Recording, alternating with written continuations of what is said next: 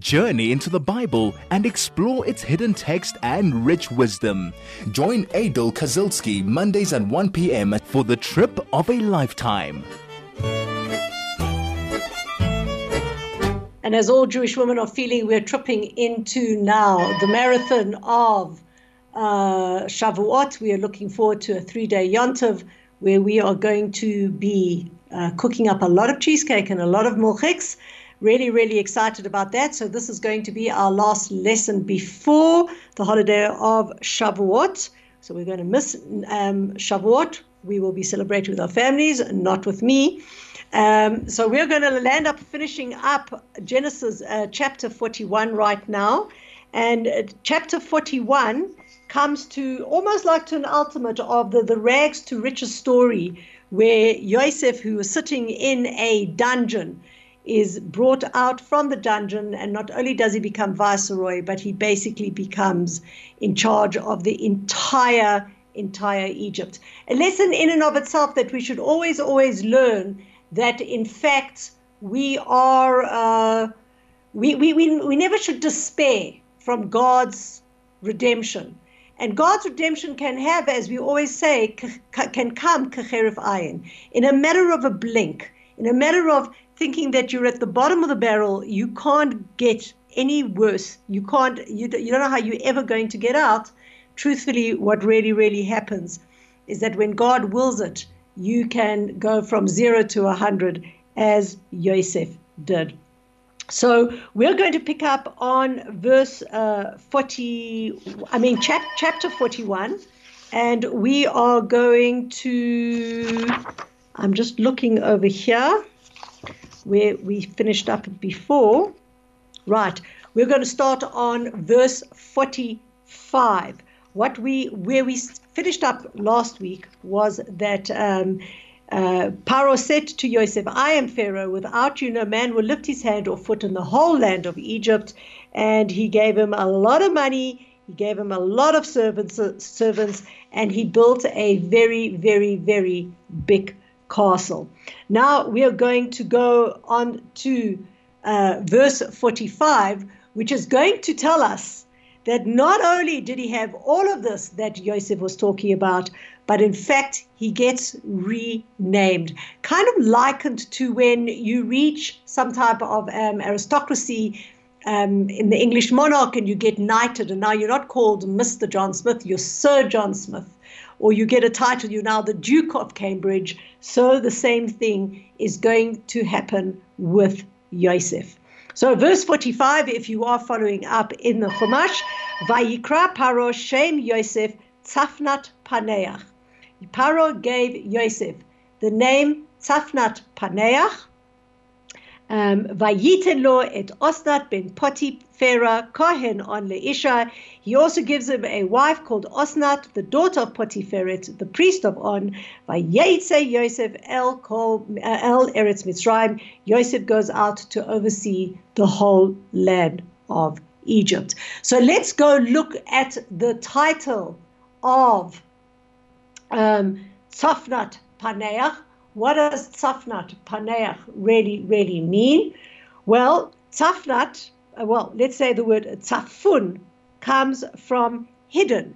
If you all recall, we just finished up a couple of weeks ago the holiday of Pesach, and one of the steps of the 15 steps of the Haggadah is Tzafun. When is Tzafun played? Tzafun is played at a time, is played out at a time where we have just finished benching, we've just before finished benching, and we're bringing out the Afikomen. Why? Because the Afikomen is hidden, right? It talks about the word hidden. So Tzafun means hidden. Tzafun Paneach. Paneach comes from Yafeh Nach, which means easily revealed. So what was his title? No, it wasn't the Duke of Cambridge, but it was the title, He Who Easily Reveals the Hidden. Right? So as we know, Yosef went and revealed a tremendous amount of knowledge and of guidance to the land of Egypt, and therefore he was now titled He Who Easily Reveals the Hidden. Now, the next question we need to ask is, who in fact is this this girl Osnat, right? Why out of everybody is Osnat chosen to be a wife, and how did it all come about? Well, it's very, very interesting, and if you look really deeply into the Hebrew words, as always, I'm reading the original because in the original we find a tremendous amount. We see the following: Vayiten lo et Osnat, that means Paro gives him Osnat, and who is she? Bat Potipherah, the daughter of a person called Potipherah, Kohen On, who was a priest of On. Now, if you recall, Potiphar was Yosef's boss, okay, that he landed up working at when he came down to Egypt as a slave. So who is Potipherah? Well, if you know anything about Dikduk, Potiphar is the male, Potipherah is the female. So here is something interesting in the Midrash. It says that Mr. Potiphar had gay tendencies, and really when he went and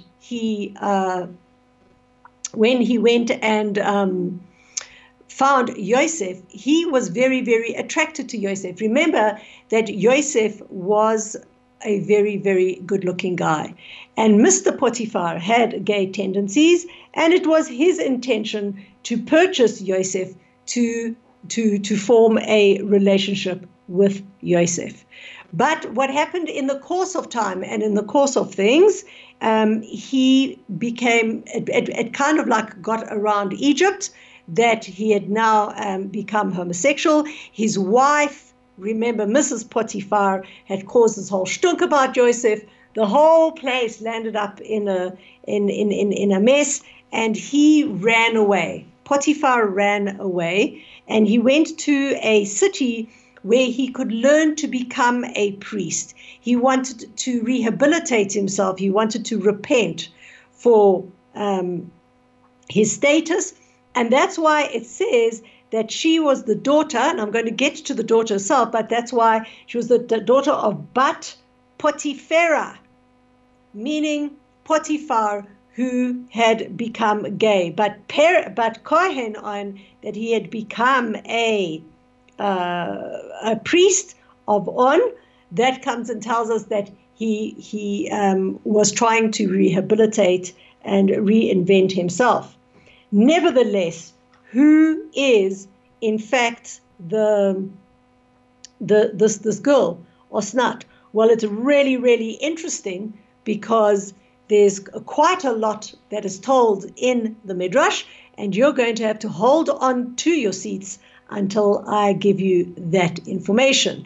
Chai FM, your station of choice since 2008.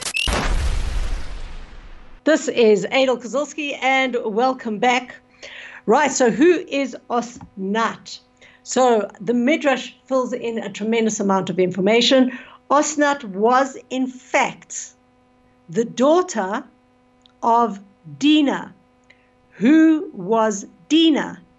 Dinah was the daughter of Leah. You remember, Leah fell pregnant a seventh time, our foremother Leah, and she did not want to have a boy. And she prayed to God that she should be a girl so that her sister Rachel and the two maidservants would each be able to mother two of the tribes of Israel. She had a daughter, Dinah. Let me remind you as well that Dinah was the daughter that her father Yaakov hid in a casket when they were about to meet Esau, because we know that Leah was supposed to marry Esau. Leah cried. She didn't want to marry the wicked Esav. And so destiny was changed, and Leah married Yaakov. But when Esav came to meet Yaakov, if you recall, we are told that he wanted to do tshuva. And Yaakov knew that if he saw Dinah, he would have taken Dinah as a wife. So Yaakov saves Dinah by putting her into a casket, by hiding her. Later on, after Esav goes back to where he comes from, this Dinah goes out and she gets captured by Shechem, the son of Hamor.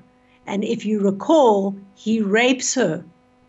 And that makes Shimon and Levi, her two brothers, incensed, and they come into the city of Shechem, and they with Shechem, and they tell all the men that they will make peace with them if they circumcise themselves, which they do. But in the meantime, they go out with righteous indignation and they kill all the men of the city because they raped their daughter Dinah.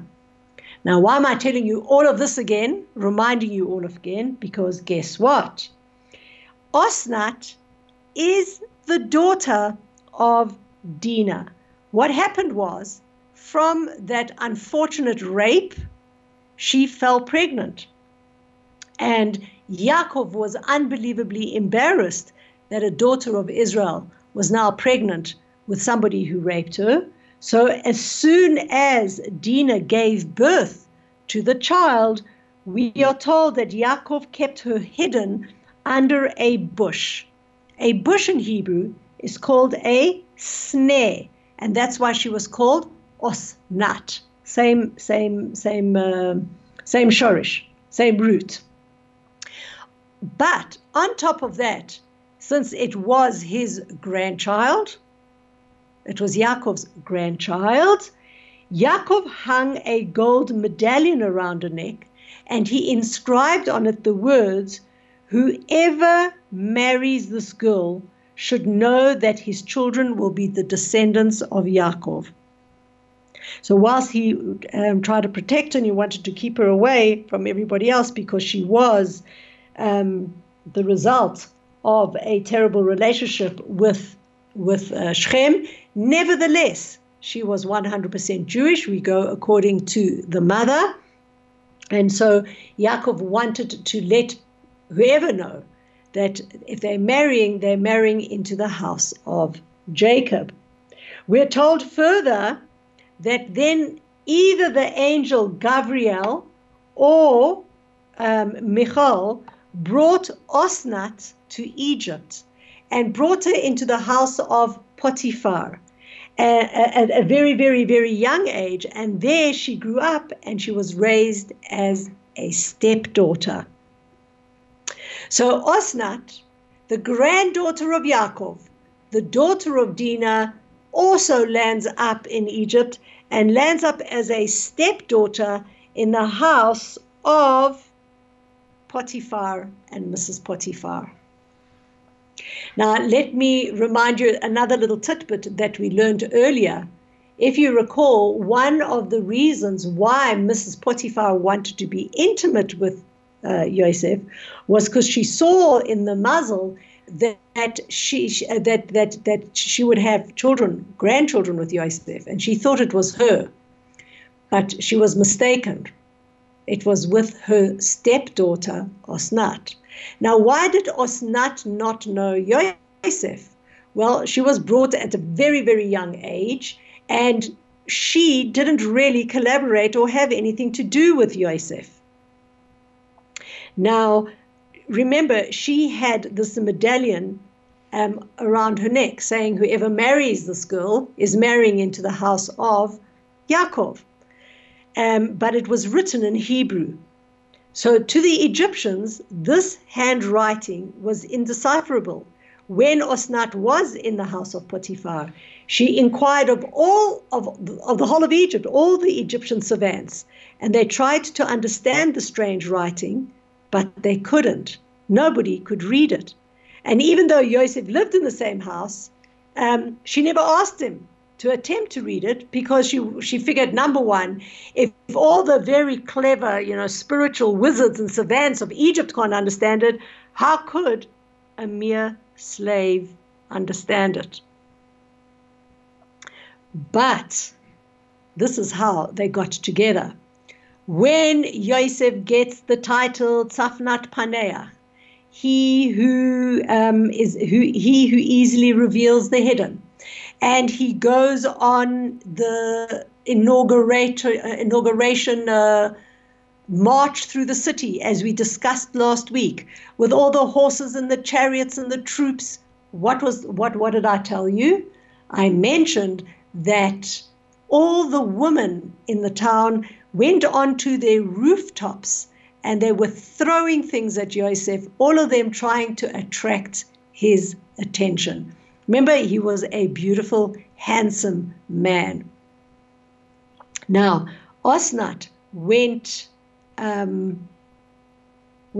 the rooftop. She had nothing else but her golden medallion, and she threw it at Yosef. Yosef made eye contact with her when she threw down that medallion.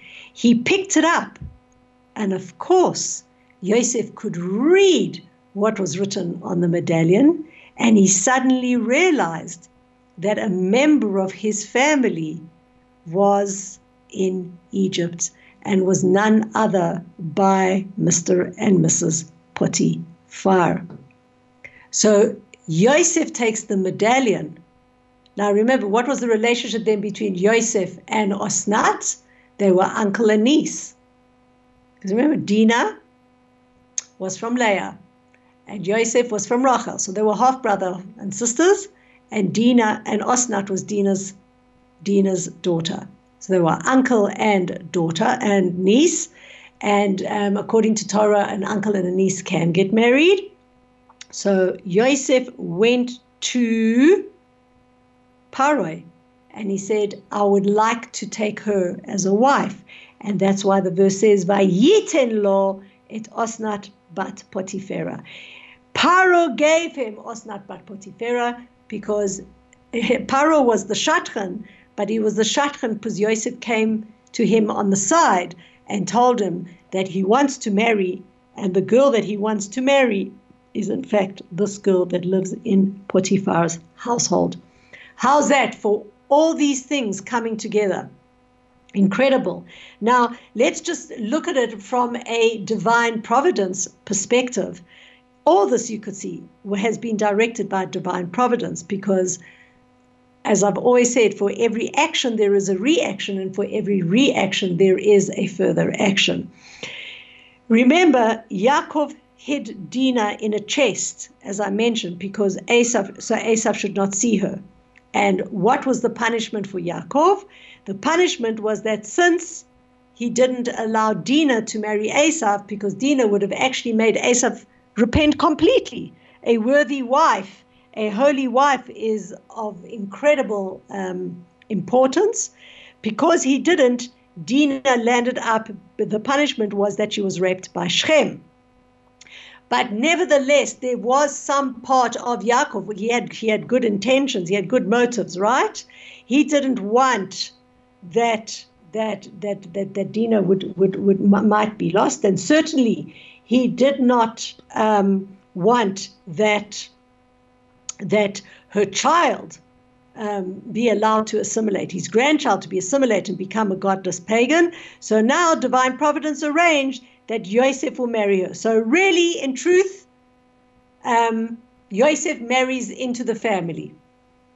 And also, this is in part a reward from divine providence for Yosef, because if you recall again, when Yaakov encountered Esav, Yosef stood in front of his mother Rachel so that Esav would not see her. Now, this was not something that any of the other brothers did for their mothers. So as a result, Yosef was worthy of marrying Osnat, the daughter of Dinah, the daughter whom Yaakov tried to hide away from Yosef. Now, just one other small subtle idea over here is that if we understand, Potiphera was not the real father of Dinah, but when you look at the verse, it says there that she is Bat Potiphera. She is the daughter of Potiphar, and this teaches us, says the Torah, that when one raises an orphan in his house and he treats him well, then he is considered to be like one's own child. Absolutely fascinating, and the lesson here to be learned is that don't think that this world is random and haphazard. This world is run with very, very it's run with very minute details. God is looking at every single detail of every single leaf that moves, that every single person, they're in the right place at the right time always, even though it might, in your perception, you might be in the wrong place at the wrong time. There is no such thing. And that every single thing that we do in our life is written, taken account for, and there is a reaction to it, hopefully a good one, a reward, but the vice versa would also apply. So there you have it. Yosef gets married. Yosef ben Shloshim Shana, we're looking at verse 46. Yosef is 30 years old.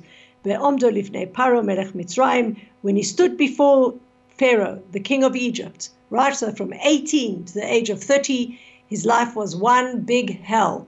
Okay, going from being thrown out by his brothers, going into slavery, trying to be seduced by Mrs. Potiphar, landing up in the dungeon, and within 12 years, his life takes a complete turnaround time. He's now 30 years old, where he stands, and he's almost a pharaoh. Vayetze Yosef milifnei Paro, he leaves Paro's presence.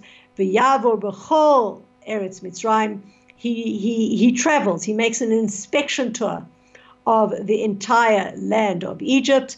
V'ya'avor b'chol Eretz Mitzrayim v'tas ha'aretz b'sheva shnei hashava lik matzim.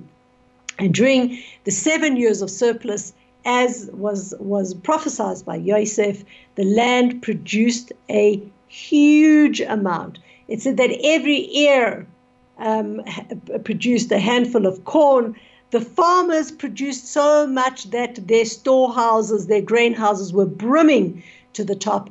And not only was there such a lot, that all the grain that grew during those years of plenty, were clean, they were free of any blight, and you could just go and simply take a handful, grind it, you didn't have to inspect it, you didn't have to remove bad grains, it was of superior quality. So those 7 years, Egypt became unbelievably rich.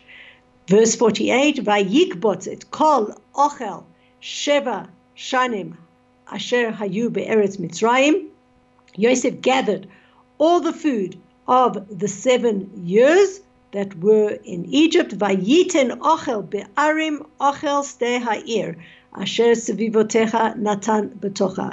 And the food growing in the fields of each city all around it were placed inside that city. So there wasn't a cumulative effort to bring everything to one central place. Rather, says the Midrash, Yosef built cities, basically grain silos, storehouses in every outskirts of every city, and the abundance of that city was put into the respective grain house. Ve'yitzbar Yosef bar kachol hayam. Yosef accumulated so much grain, it was so abundant, it was like the sand of the sea. Harbei mo'od, it was tremendous, it was huge. Ad ki chadal lispor ki ein mispar, and eventually, can you actually believe it? They stopped, they gave up counting because they ran out of the numbers. They ran out of the numbers of the amount of storage that they had. It was so unbelievably abundant. Now, remember, if we talk about the laws of economics, we know that there is a relationship between supply and demand.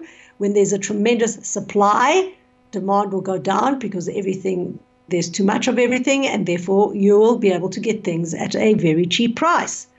When there is a scarcity of everything and supply is scarce, as we know today, then and demand is there and nobody can fulfill that demand, then we know that you're going to pay a much, much bigger price. So the law of supply and demand was working very well in Egypt because there was such an abundance. Yosef was able to buy off the grain to store to the farmers at a very, very, very cheap price because there was just too much of it, and they wanted to get rid of whatever they could get rid of. And then you will see that it will flip, and what in fact will happen is that they will go into a state of starvation, and there will be a tremendous demand and not a lot of supply. And Yosef would be able to sell it for a very high price. And that is, in fact, how Yosef made Egypt unbelievably wealthy. This is 101.9 Chai FM. Chai FM, 101.9 megahertz of life. Okay, welcome back. Now let's just see one more thing that happens in the time of plenty during the 7 years of plenty. We're looking now in chapter 41, verse 50. Ule Yosef yulad shnei vanim, beterem tavo shnat harav.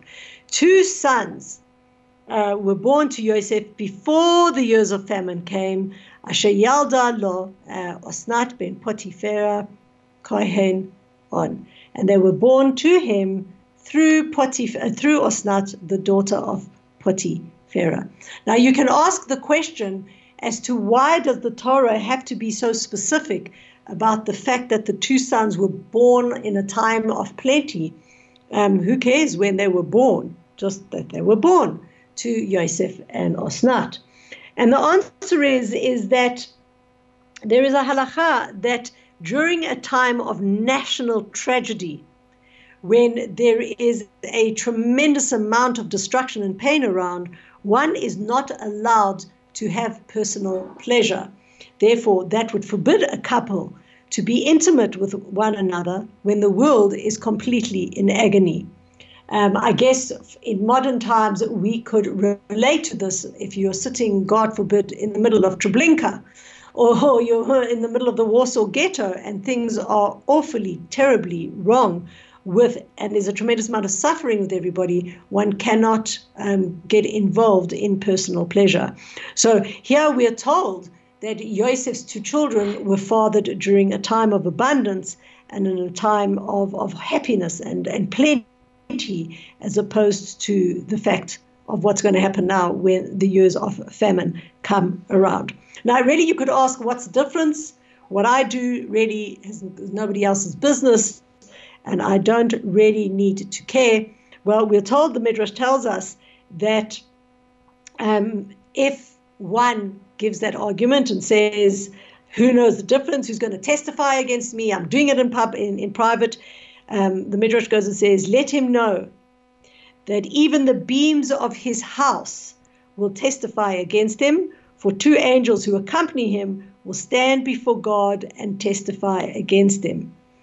And it says, since such a person did not find it within themselves to partake in the grief of the community, he will be punished by not partaking in its consolation, and his sin will not be atoned until he dies. However, if a person is sensitive to his situation around him, the Midrash finishes up and says, on the other hand, when a person partakes in the sorrows of his community, he will also partake of his consolation. Right, verse 51, Vayikra Yosef et Shem HaBechor Menashe. He names his eldest son Menashe. Why? Ki nashani Elokim et kol amali ve'et kol beit avi. It comes from the word nashani. Nashani means to forget. It says, God made me forget all my toil and everything in my father's house. Remember, he had gone through hell. That's just the simple part. And that had And now when a person, when the going is good, people have short-term memory loss. It says now, so basically what Joseph was saying was, now that I've risen to this high position, I have forgotten all my troubles and everything that I suffered, but I also may fall into the trap of forgetting who I am and whom I belong to. And so he named his child Menashe, so that he could remind himself every time he called the kid, hey Menashe, come here Menashe, Tati wants you Menashe. It reminded him not to forget what who he belonged to and what family he came from, and really was his status. So that was his son Menashe. Verse 52, Ve'et Shem Hasheni Kara Ephraim. He called the second son Ephraim. Ki hifrani Elokim be'eretz ani. Ephraim comes from the word fruitful, from pri, because God made me fruitful in the land of my suffering. So there you have it, Menashe and Ephraim, and they become part of the 12 tribes of Israel. Remember, the Levium don't become a tribe, they're taken away. Yosef doesn't become a tribe. Menashe and Ephraim replace them. And very interestingly, another tidbit is that if you look at the months in which Menashe and Ephraim were born, Menashe was born in Iyar, in the month of May. Ephraim was born in the month of Shvat, which is December. And if you look at the birth dates of the 12 tribes, you will see that none of them were born during these months, because these months were reserved for Menashe and Ephraim. All right, let's carry on. Verse 53. Vatechlena sheva shnei hasava asher haya be'eretz Mitzrayim. The 7 years of surplus with Egypt came to a close. Vatchilena sheva shnei harav lavo kasher amar Yosef. And the 7 years of famine then began, just as Yosef said they would. Vayi ra'av b'chol ha'aratzot u'b'chol eretz Mitzrayim haya lachem. There was an incredible famine in the entire civilized world. And the only place where you could go get bread was in Egypt.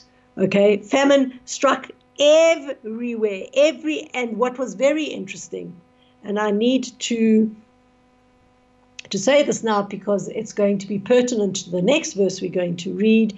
There were people who were not really so they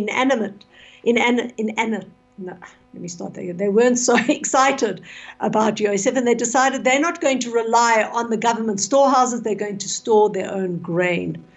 Okay, but when the famine hit, the only grain that remained fresh was the grain that was under the auspices of Yosef.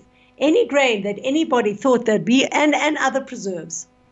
Okay, anything that they had decided to preserve themselves in their own private storehouses, everything went fraught. And it was like a switch off, switch on, switch, or rather I should say switch on, switch off, switch. One day there was famine.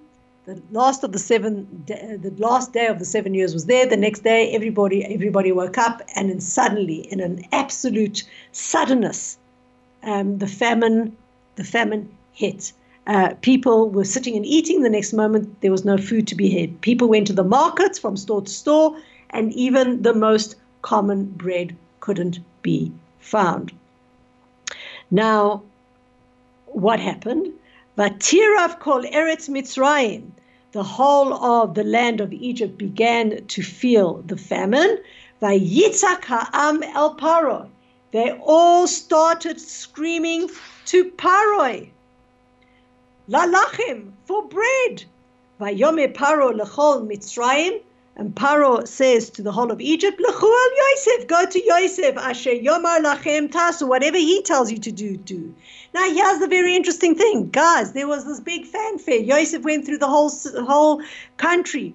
Everybody recognized him that he was viceroy. Everybody knew why he became viceroy. Yosef worked very hard to store through the whole 7 years. What are you coming to shout and scream and cry to Paro when there is a famine? And for him to go tell you, go to Yosef and tell him, he will tell you what to do. Surely everybody understood the national plan here. There was excellent planning. So the Midrash has to fill in because it doesn't really make sense otherwise. So we're told that when the people went, those that went and tried to store themselves went and saw everything was fraught, they couldn't, they were besides themselves now, because now they had to listen to Yosef. And truthfully, they went to Yosef, except Yosef went and said, you want bread? You need to please first circumcise yourself, because if you don't, I will not feed the uncircumcised. Okay, Yosef was trying to circumcise so that they could have a better spiritual understanding of God and get rid of their pagan idols. Of course, they didn't want to. So what did they do? They ran to Paroi to complain. That's why they went to Paroi. And what does Paroi answer them? Paroi answers them, you have to do whatever Yosef's telling you to do. They were scared because they figured if they go and circumcise themselves, maybe Yosef is going to do to them like Shimon and Levi did to Shechem and his family. But Paro settled them and said, go listen to what Yosef didn't go and plan and do this whole thing for 7 years in order to kill you. Go and listen to what Paro said. This is 101.9 Chai FM. Chai FM, 101.9 megahertz of life. And we have 2 more verses to finish chapter 41. V'harav haya al kol panei haaretz, the famine spread across the entire face of the earth. Vayiftach Yosef et kol asher bahem, Yosef opened up everything containing the grain. Vayishbo leMitzrayim, he supplied rations to Mitzrayim. Vayechezak harav be'eretz Mitzrayim, the famine was also very severe in the land of Egypt. V'chol haaretz ba'u Mitzrayim, and the whole of the world came to buy from Egypt. Lishboret Yosef, they came to buy from Yosef, get supplies from Yosef. Ki chazak harav b'chol haaretz. This was the fulfillment that God had for the Jewish people, that when they come out of Egypt, they will come out extremely wealthy. Where did all this wealth come from? All this wealth came from the fact that now Joseph took the law of supply and demand and used it in his favor. And in fact, he actually sustained the entire world. Well, that's the end of chapter 41. Please God, after Shavuot, we will start chapter 42, because now we're going to get to the really exciting part when Yosef encounters his brothers.